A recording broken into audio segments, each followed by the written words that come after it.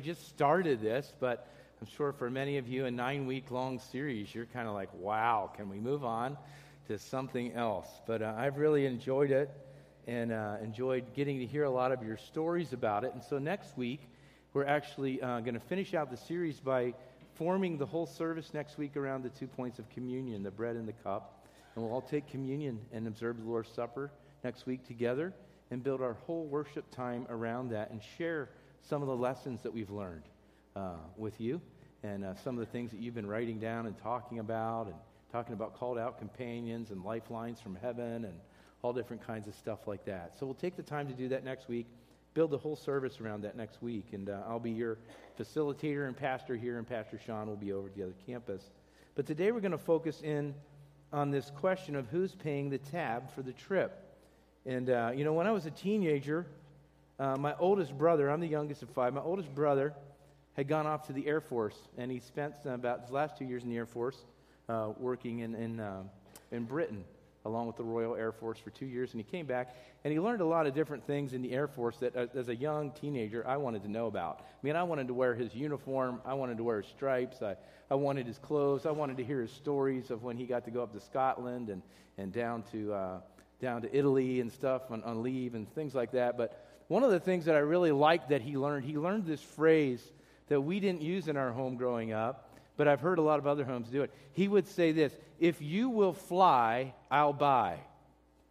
Which meant, hey, little brother, if you'll pedal the bike or walk to the store or get Dad to give you the keys to the car and you'll go to the pizza shop, I'll buy. I'll pay for whatever we get. I'll pay for the pizza at Gus's Pizza in Lewistown. I'll pay for the hoagies at the South Side Hoagie Shop. I'll pay for the treats or whatever you get, the soda and chips and stuff, down at he was Mr. Wilson's store, down at the end of the block.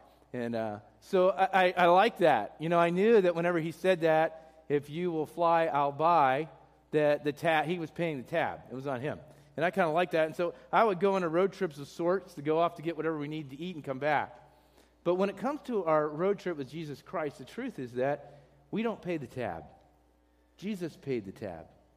He paid it all.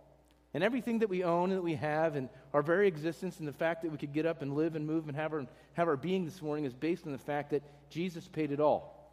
And so our response to him, is to become generous like him, to emulate a generous God who's generous to us. And so when it comes to our road trip, we're growing in this whole area of what's called in Scripture, they use this term, the grace of giving.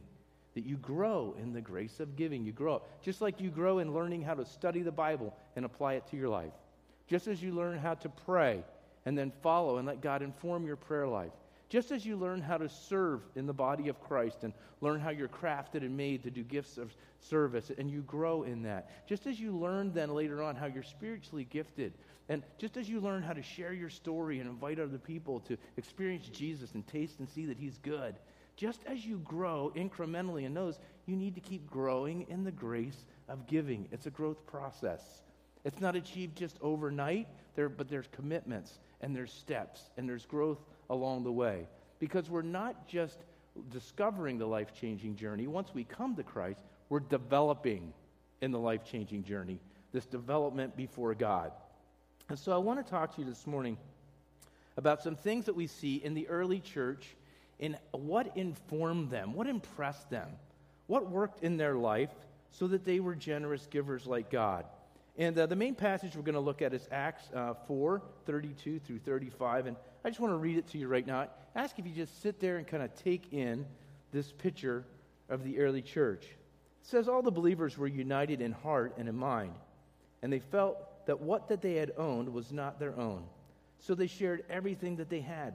The apostles testified powerfully to the resurrection of the Lord Jesus, and God's great blessing was upon them all. There were no needy people among them, because those who owned land and houses would sell them and bring the money to the apostles and to give to all of those who were in need. Listen to this phrase again. All the believers were united in heart and in mind. What that must have looked like to be united in heart and mind. And I have to ask myself, what precipitated that? What were they united over? What was the motivation? What was the fire that burned within that was common to all of them, that united them in heart and in mind and in soul?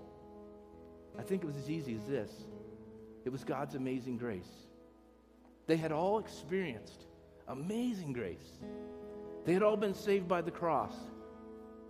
Just about every last one of them was Jewish in background and had come to Jerusalem to celebrate the Feast of Pentecost.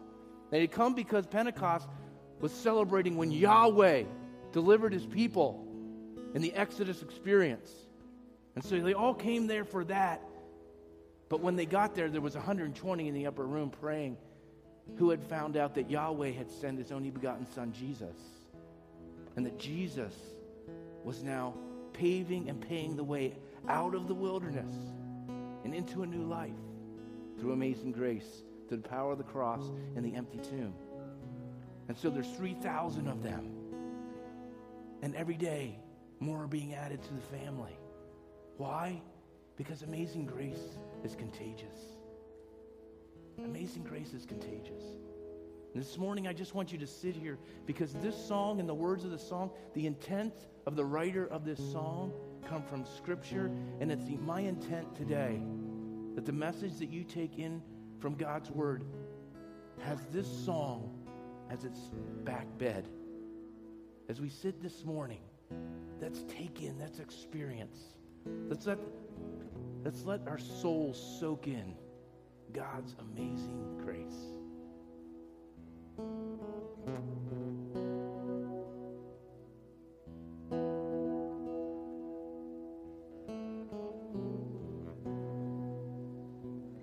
Amazing grace, how sweet the sound that saved a wretch like me. I once was lost, but now I'm found. Was blind, but now I see. 'Twas grace that taught my heart to fear, and grace my fears relieved. How precious did that grace appear, the hour I first believed. My chains are gone, I've been set free. My God, my Savior has ransomed me. Like a flood, His mercy reigns, unending love, amazing grace.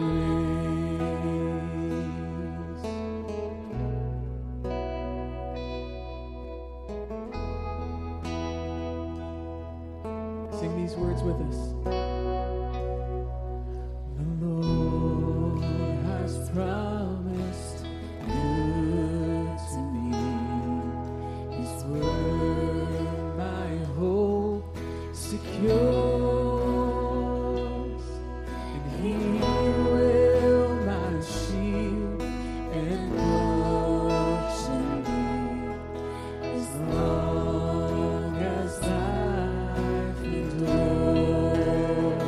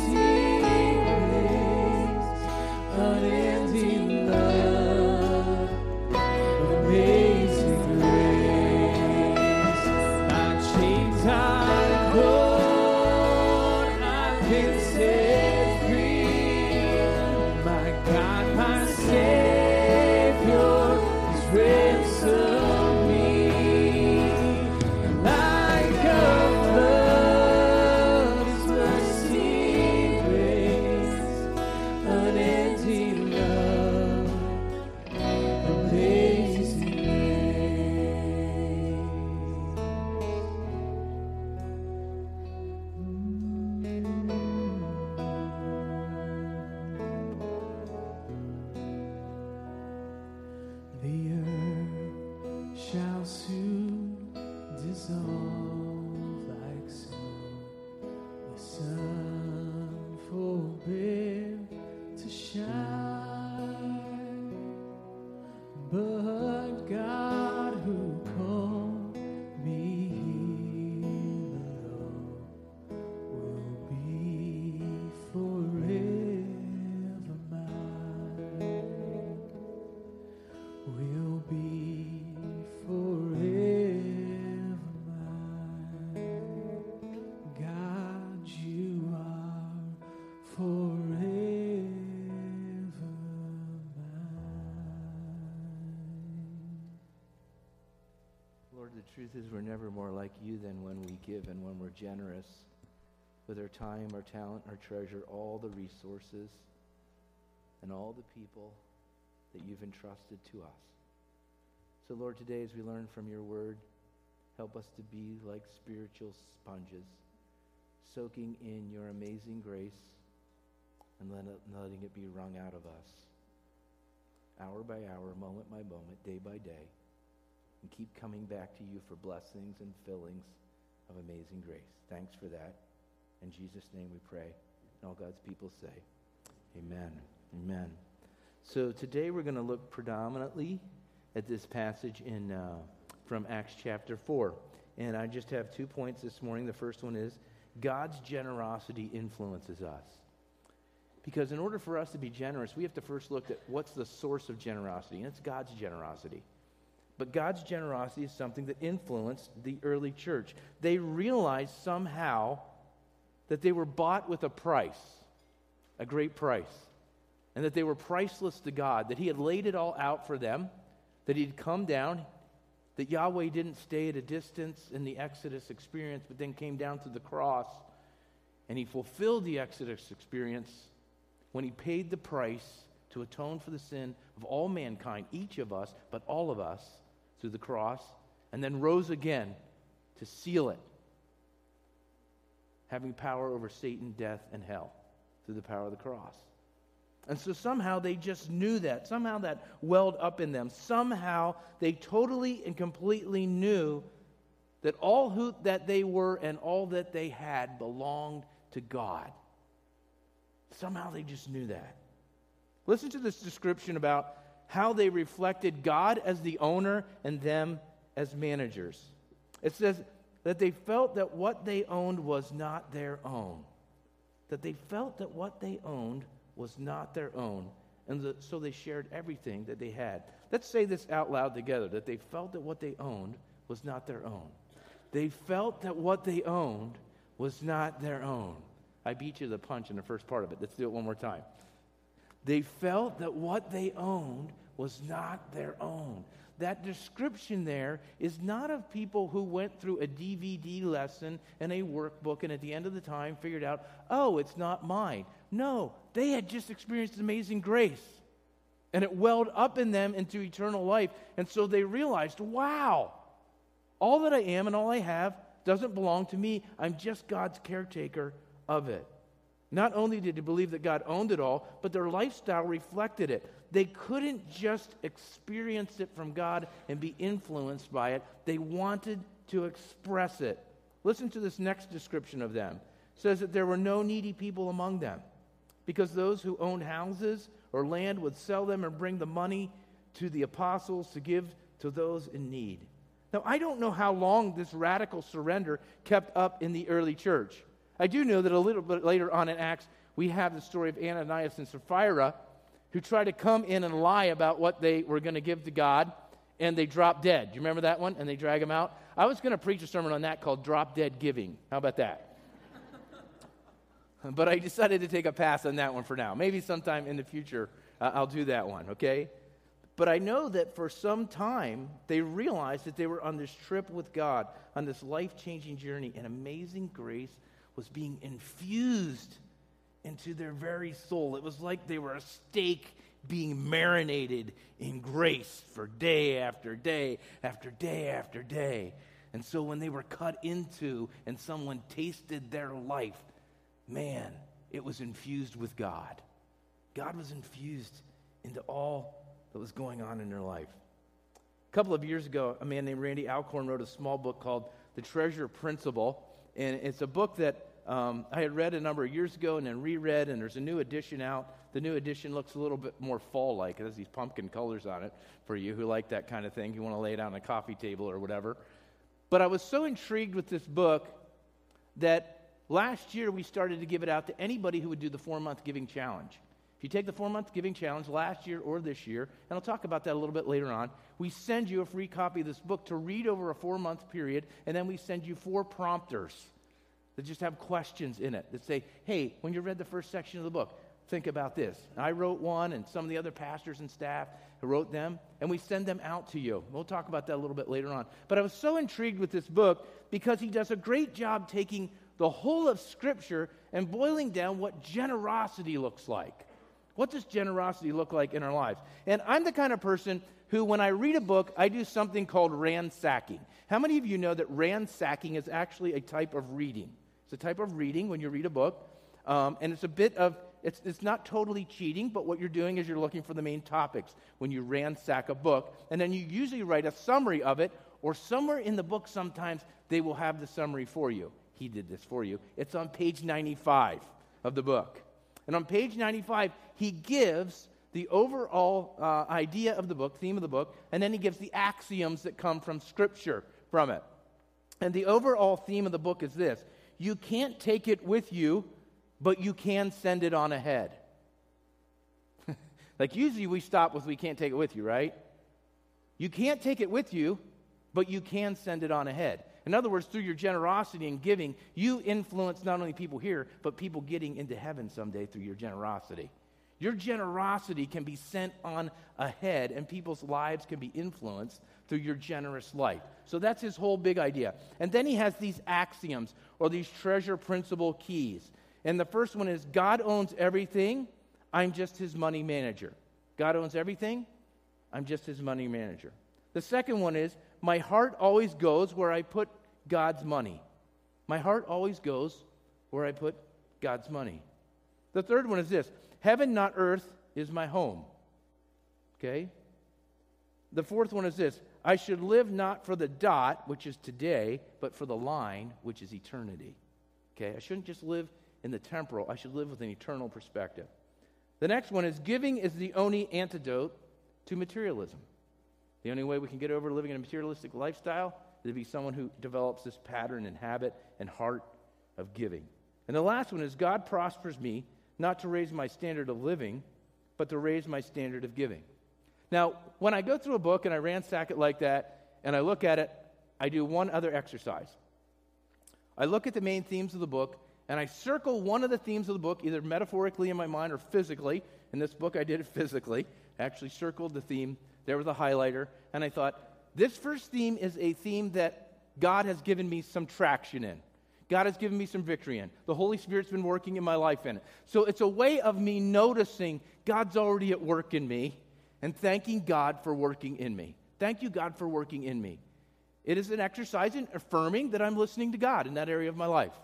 And so the one that I circled is, God owns everything, I'm just his money manager. That's one that I learned from being a small boy, and it's one that I not only get it, but I actually do it. I change priorities of my life. I change what I do with what God gives me. I look at people and resources, time, talent, and treasure as all from him, and somehow I'm just the allocation manager of that, but I'm very involved in that allocation process, okay? So that's one. The other thing I do when I do a book like this, I circle one that I don't feel like I have much traction with. I circle one that I feel like I have a challenge with. And this is the one that I circled here. God prospers me not to raise my standard of living, but to raise my standard of giving. I struggle with that. I tend to be more American in the way I think about that than a citizen of heaven. Here's what I mean by that. This is just honest struggle I have. I don't sit and think, the next time God gives me something extra, I can't wait to allocate that to this need or to give it away to here. I have more of a tendency to think, I'm going to save up for this to buy this for me. or my family.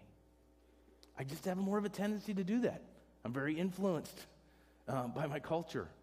And I just say that today to say to you, when at the end of the service, I'm going to challenge you to the 4-month giving challenge, and I hope you all participate in it. And I hope that you all take this book and take the next 4 months to read through it devotionally and just sit with it with God. And do that exercise that I did. What's one area where, wow, God's given me traction? And what's one area where, wow, I need a change in the way that I think? I need to change in the way that I think. That God doesn't prosper me to raise my standard of living, but to raise my standard of giving and giving away to other people and being a blessing in this world.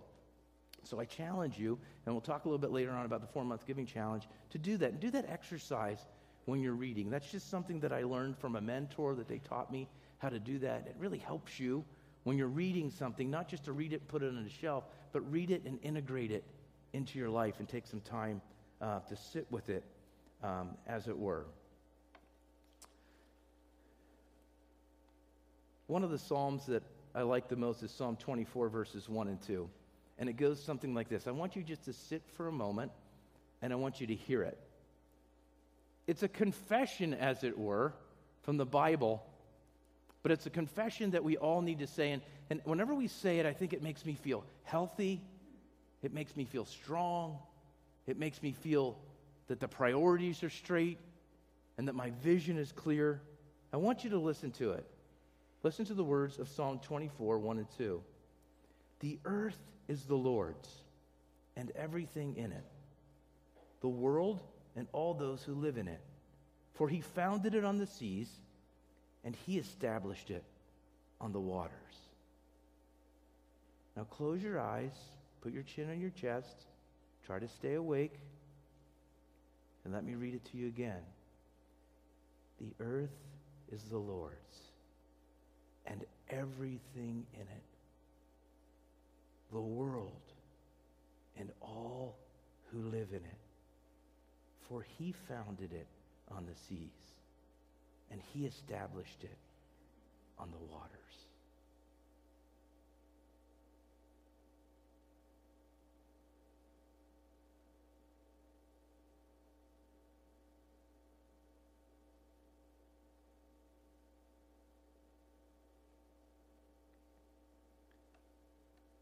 There's something about saying that truth out loud that gives us freedom. Freedom. The earth is the Lord. I'm the Lord's. Everything I have is the Lord's. So I just want us to recite it one time out loud together, starting with the earth is the Lord's. Let's just say it out loud one time together as a transition. The earth is the Lord's, and everything in it, the world and all who live in it. For he founded it on the seas, and he established it on the waters. It's good for us to stop and take stock every once in a while, that in the rush of life and in the messages that we get to be in control and in charge, that the earth is the Lord's and I am his. And to freely say to him, I surrender to you again. I'm all yours, Lord. I'm all yours. Come bathe me, soak me, marinate me, infuse me with your amazing grace just one more time. So God's generosity not only influences us, but we see from this passage, God's generosity empowers us. It is empowering to us. God's generosity not only pays the debt and paves the way from earth to heaven, his generous nature continues as he pours out his amazing grace not only in us, but also through us. Amazing grace was something that was happening. Now, I can't explain how this works, but there was some, and it's probably not as mechanistic as this as I'm saying, but there was some triggering effect of their generosity and God's grace being showered from heaven. There's some connection when we as a people of God are a generous people in our heart and with our soul and with our mind and with our strength. It triggers something in the heavens that releases amazing grace, not only to us, but out to our church and out to our community and out to our world. There is some reflection of God that comes through generosity that can't happen when it doesn't happen. Now, that being said, I say that because I see this in this passage of Scripture. I can extrapolate that. I can see that. But I don't know exactly how it works. But here's what it looked like for them. It says, the apostles testified powerfully to the resurrection of the Lord Jesus, and God's great blessing was upon them all. Underline God's great blessing. God's great blessing. I'm going to circle back to that in just a minute. And then in Acts 4:33 it said, with great power the apostles continued to testify to the resurrection of the Lord Jesus, and God's grace, underline God's grace, was so powerfully at work in them all. Those two phrases, God's great blessing and God's grace, come from the same word in the original text of the New Testament Scripture, which, when translated into our language, is the word grace, or amazing, extravagant, overwhelming grace. Okay? So in both cases, God's grace here is being experienced by the believers, but it's pouring out over into the non-believers, and it's triggered through the generosity of the church. When they were generous, God's grace was powerfully, it says, at work in them all. In the early church, they were indeed born again. They were born again of the Father. They were born again by the Spirit. They were born again through their faith in Jesus Christ and what He did on the cross. And because they were born again, the DNA of their Heavenly Father was now flowing through their veins. And so they looked like Him. When you come from a family, you look like the family you're from. Not too long ago, my brothers and sisters were looking through pictures of my grandparents' family, and you could pick out my grandfather from when he was a little boy the whole way up to his adult years. You could pick him out. And you could see when he stood next to his brothers, Grove and his other brothers there, that they looked so similar. There was a family resemblance. The DNA was just remarkable. And that's the way it is when we come to Christ. God begins to infuse His DNA, His amazing grace, into us. And it changes the way that we live and the way that we treat relationships and the way that we treat all our resources and the way we treat our neighbors and the way we treat each other in church and the way we treat our community and the way we think about our world and the way that we live for not just the dot, but we live for the line, we live for eternity. It changes. Amazing grace rocks our world. It changes everything. Jeremy, who you've heard sing, I think, earlier and plays the keyboard up or keys from time to time, his sign-off on his emails are this: may God rock your world today. I like that. Because when I'm reading Jeremy's emails, I'm reading down through it, I'm catching up with them and something, all of a sudden again, may God rock your world today with amazing grace.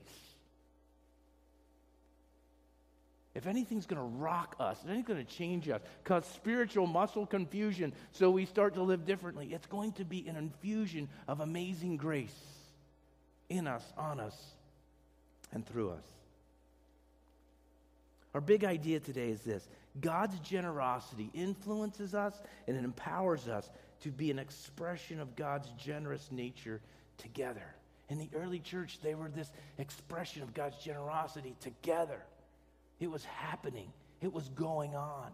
Amazing grace was happening inside the church and spilling out over the walls of the church and out to the community. Last fall, we began giving all of you the opportunity to express the generous nature of God by extending you something called the 4-month giving challenge. I want you to pull the 4-month giving challenge card out right now. I'm going to talk to you about it for just a moment.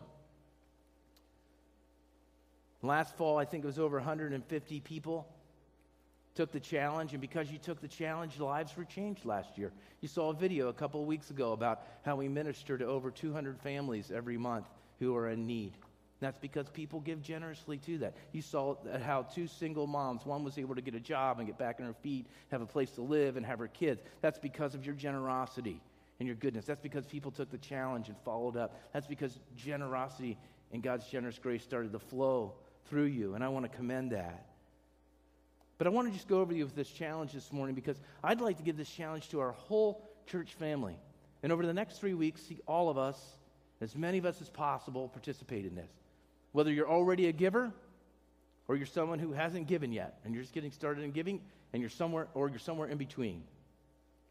And I want to talk to you just about it for a couple minutes. So look down at the card. At the top of it, it says, generosity is a demonstration of obedient trust by giving. This is our definition of generosity and giving that we see in Scripture.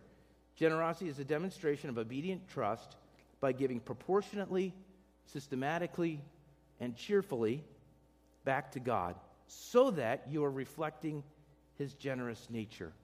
That's the outcome. That's the goal. Okay? The goal isn't the amount that you're giving or equal gifts or let's trace this or let's do that or let's check. No, the goal is that you will become somebody who expresses the generous nature of a generous God through your giving and through your lifestyle of giving, okay?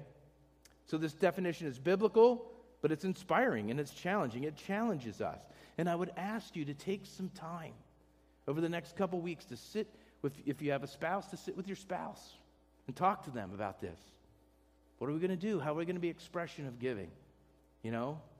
I want this to be a spiritual exercise for you. Some of you will know this morning. You'll be able to pretty quickly fill out the card and turn it in, and it will be a spiritual exercise for you because you've been thinking about this. This has been on your mind for some time, and this is a follow-up step for you. Some of you will need till next week or the following week to do that in order to take the time to sit with God. Just as you would take the time to sit with God about having a baby or not. Just as time as you would sit with God to learn how to read the Bible or pray. Just as you would sit with God with any other decision in your life, take some time to sit with God. It's a spiritual exercise to help you learn how to let His amazing grace in and let it back out through your generosity. So I've developed this simple tool called this 4-month giving challenge. And I've also, but you might say, well, how do I get there? How do I process that? So I did make a process tool that I teach in the Journey class. So now you're morphing into the Journey class. If you were at Journey class, this would be, I think the next to last week, we would be in the Journey class, and I would be teaching this lesson on generosity. Okay? And on the Journey plan on the back of it, there are 3 circles. I call this the 3-pie paradigm because I like pie. Everything I look at looks like pie to me. It's like a whoopie pie or a pie, okay? Maybe you can call it the 3 whoopie pie paradigm if you want to, okay? And on the far right is the goal. The goal is, this is where I would ultimately like to be with generosity in my life. This is blue sky. Do it. If today you had all the resources that you had at your hand and you could give them away to bless as many people as possible, what would you do? Okay? You can write in the pie there what you would do, who you would give it to. And then just look at the whole pie and say, about how much of my resources would that make up? Would it be 25%? Would it be 10%? Would it be 50%? Would it be 90%? Would it be 100%? What would it be? What if I got to dream, if I just got to be crazy mad about giving away things today and blessing people all over the world, what would I do? That's your goal, okay? That's going to look different for every person, okay, given your background. And then you have to jump back to the first pie, and the first pie is now. Now is, so that's the ideal. Now is the real. Real is, this is what I'm giving right now. This is what I give away to my church. This is what I give away to other charities. This is what I give away to support a compassion child. This is what I do to give, whatever it is. And tally that up and then make a chunk of the pie. Is that 10%, 5%, 2%, 1%, 12%, 15%? What is it? So you know where you are. You know where you're headed and you know where you are. But how do you take a next step? And so over that middle pie, I just want you to, in your mind, lay down this road trip card, the 4-month giving challenge. Because the 4-month giving challenge says, what are you going to do next to get from where you are now to where you dream about being in your future? Just take a next step. Make a commitment together and see the power of your church family welling up into generosity and see what God does in our church, in our community, in our region, in our world. When we say with one voice, this is my Father's world, and I totally am abandoning giving my resources to Him. And I ask for Him to give me an allocation plan for how to do that. Now, I want to tell you, for some of you, what it means is that you're just getting started. Some of you say, I'm just getting started. I'm going to make a start. I'm going to do it for 4 months. Let's see what God does. For some of you, it means that you're going to make an increase. You're going to increase what you're giving. And for some of you, you're going to say, you know what? I'm in a holding pattern right now. God has told me to give this. I'm good with it, but I'm committing to that. I'm committing to that with my church family. This is right where I am. But for all of us, it means this. It means making a commitment to being continually influenced by God and empowered by Him together to be a generous church family. And if you'll do that, what we'll do, if you'll take the time in the next 3 weeks, fill this out, turn it in, here's what I will do for you. We'll send you a free copy of the Treasure Principle book, and then each month for the next 4 months, we'll send you an email prompter saying, you should have read this, and here's some things to think about as you read that. Then the next month, this next thing, and the same thing, okay? To help you track not only with just your physical giving, but what's going on in your soul as far as giving goes, okay? So we'll do that. We'll send you the book, we'll send you the prompters, and we'll pray for you. I'm going to ask for our prayer partners to pray over the people who make this commitment, that God works and moves in their life. Every Tuesday, our prayer partners get together. I didn't ask them permission to do this. Jolene's sitting in back, and she's in charge of them, and I'm sure she's going to give me permission to do this with the prayer partners. And the prayer partners will love to pray for you. They love to pray for our church family. And I'll also have our elders who pray once a month over our church family. We have 4 meetings, and one of those meetings, we just pray just for your church family. We will pray for you to experience success and generosity, letting God's generous nature flow through you. So if you do that, I will do those 3 things. I will help you in your journey. Send you the book, send you the prompters, pray for you. And we'll see what God does in our church family over the next 4 months. Some of you are saying, though, that you want to remain anonymous, and I understand that. I've had times in my own spiritual life where I needed to do things that were anonymous. They didn't have my name attached to them. So if you'll take the commitment and not put your name on it, that's fine. I understand that. We won't be able to send you the book because we won't know who you are or the prompters. And we won't have an anonymous prayer request list because we can't do that. But you could go back to our resource center and buy the book for yourself and take it home. I do understand that, believe me. There have been times in my own life where I've needed to make an anonymous commitment. But I'm giving you the tool to follow through with it. Because sometimes in my life, I wanted to make that anonymous commitment, and I never did it because I didn't have the tool to follow through. So I'm challenging all of us. This is something that all of our elders have agreed to do. All of our staff have agreed to do. I just talked to them about it this past Friday with joy. Not because I was withholding a paycheck from them, because if they didn't do it. With joy. They all said, I'd like to do that. I'd like to be an example. I want to be part of it. I want to be with the power of everyone. We want to be a spiritual family who is generous together. So I'm challenging you, just as I challenged you a couple weeks ago to engage in your daily office with God, a rhythm of reading His Word and returning to it. Just as I challenged you to take some Sabbath rest. Just as I challenged you in the areas of getting called out companions and following them. Pastor Rick did a great job with that week. Just as we have challenged you, I challenge you to make this a developmental step with your soul before God and with your church family. That is the power of being on a road trip together, with Jesus being our leader and our guide and our source. When I was a young boy, my father allocated $1 to me as allowance that he doled out every Sunday morning. As I would descend the stairs from the upstairs and come down, I usually would not see my parents because they volunteered in our church family just down the street, a block away. But on the table, prominently on the kitchen table, I would see a stack of coins. And I knew that if I had done my chores that week, which were usually listed on the refrigerator, that I would get my $1 that week. Now, to many of you, you're saying, $1? Wow, your parents are really extravagant. Well, I am 52 years old. The $1 was worth a little bit more back then. Okay? But I would come down, and my dad systematically stacked up the $1 in this way. First, he would have one stack of 3/4. 3/4 were the first stack that were there. That was 75 cents out of the dollar was sitting right there. And to this day, I love quarters because they were the biggest ones. They were worth the most, so I liked the quarters. So I'd see that stack of quarters sitting there, and right next to the stack of quarters, there was a shorter stack, and it had a nickel underneath and a dime on the top, okay? And so if you count that all up, that's 90 cents. But then right next to it, in a very conspicuous way, he would stack 10 copper pennies up. And the 10 copper pennies were not worth as much as the other, but they raised a little bit higher, they shined a little bit more. I don't know, maybe he cleaned them down with vinegar before he put them there just to catch my eye. And he told me, Joel, you can do anything that you want with that 90 cents. You can buy candy bars, you can save it up for Christmas gifts, you can do whatever. He would say, I would suggest that you put some of it in your piggy bank. And I didn't have a cool, tatted piggy bank like this back then, but now I do. And this sits by my bed. And I still put coins in there.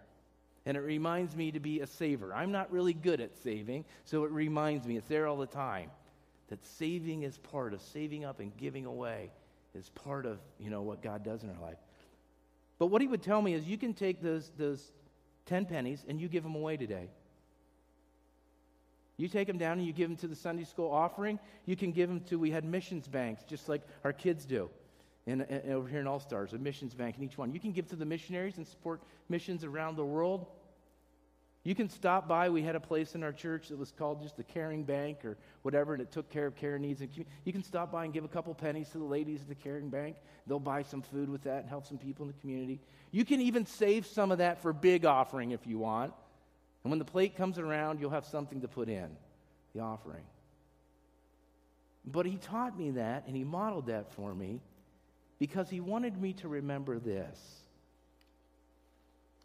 The whole dollar came from God. The whole dollar came from God. But when I gave back 10%, I was returning to God and remembering that he was my supplier of everything I needed. Now, over the years, I'd forgotten about that. I walked away from the church, and it was in my young 20s that I came back to the Lord. But it wasn't long before I returned into the doors of the church and to the community of fellowship and prayed a prayer of faith to accept Christ as my own Savior and Lord, that I noticed how generous God was being to me. And I returned to an old teaching that my father had taught me as a young boy each Sunday. Keep 9, give 1 back to God. Because it always reminds me, the earth is the Lord's and the fullness thereof. All of us who dwell in it, all that he made. He established it on the oceans. He set it up on the waters. And I'm never more fulfilled, and I'm never more like God than when I'm generous like he is, and I give back to his work in this world.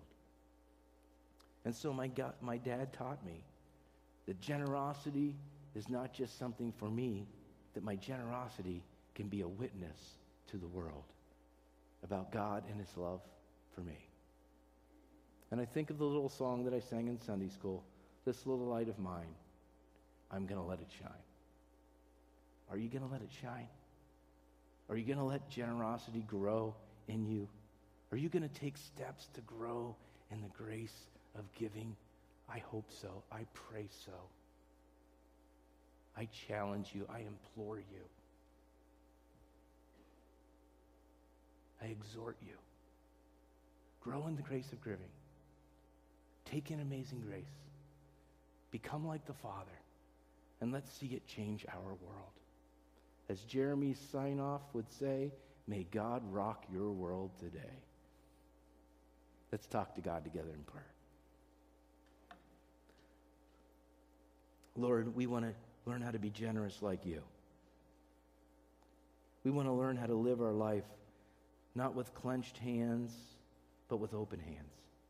To humbly receive all that comes from you. And then to disperse wisely all the resources that you have entrusted to us. We want to become like Jesus, humble servants, sacrificial servants, generous servants. We want to reflect the Father's generous nature, and in doing so, we want to help other people discover this life-changing journey with you. We lift ourselves up. Thanks for giving us great patterns in Scripture and reminders and word pictures and people and examples and testimonies of people who have been generous down through the ages so we can follow in their footsteps, and mostly, Jesus, we can follow in yours, becoming like you on the road trip of a lifetime. Generous like our God. Generous like our God. In Jesus' name, amen.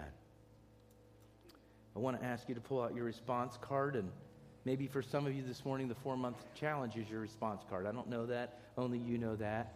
But I ask you to pull out your white response card right now and take some time to respond. Maybe you just want to write down there a prayer request or a personal reflection that you've had. But during this song, record what God has said to you. Also, if you have things that need to be prayed for, please feel free to write them on the back of the card, and our prayer partners will pray for those needs this week.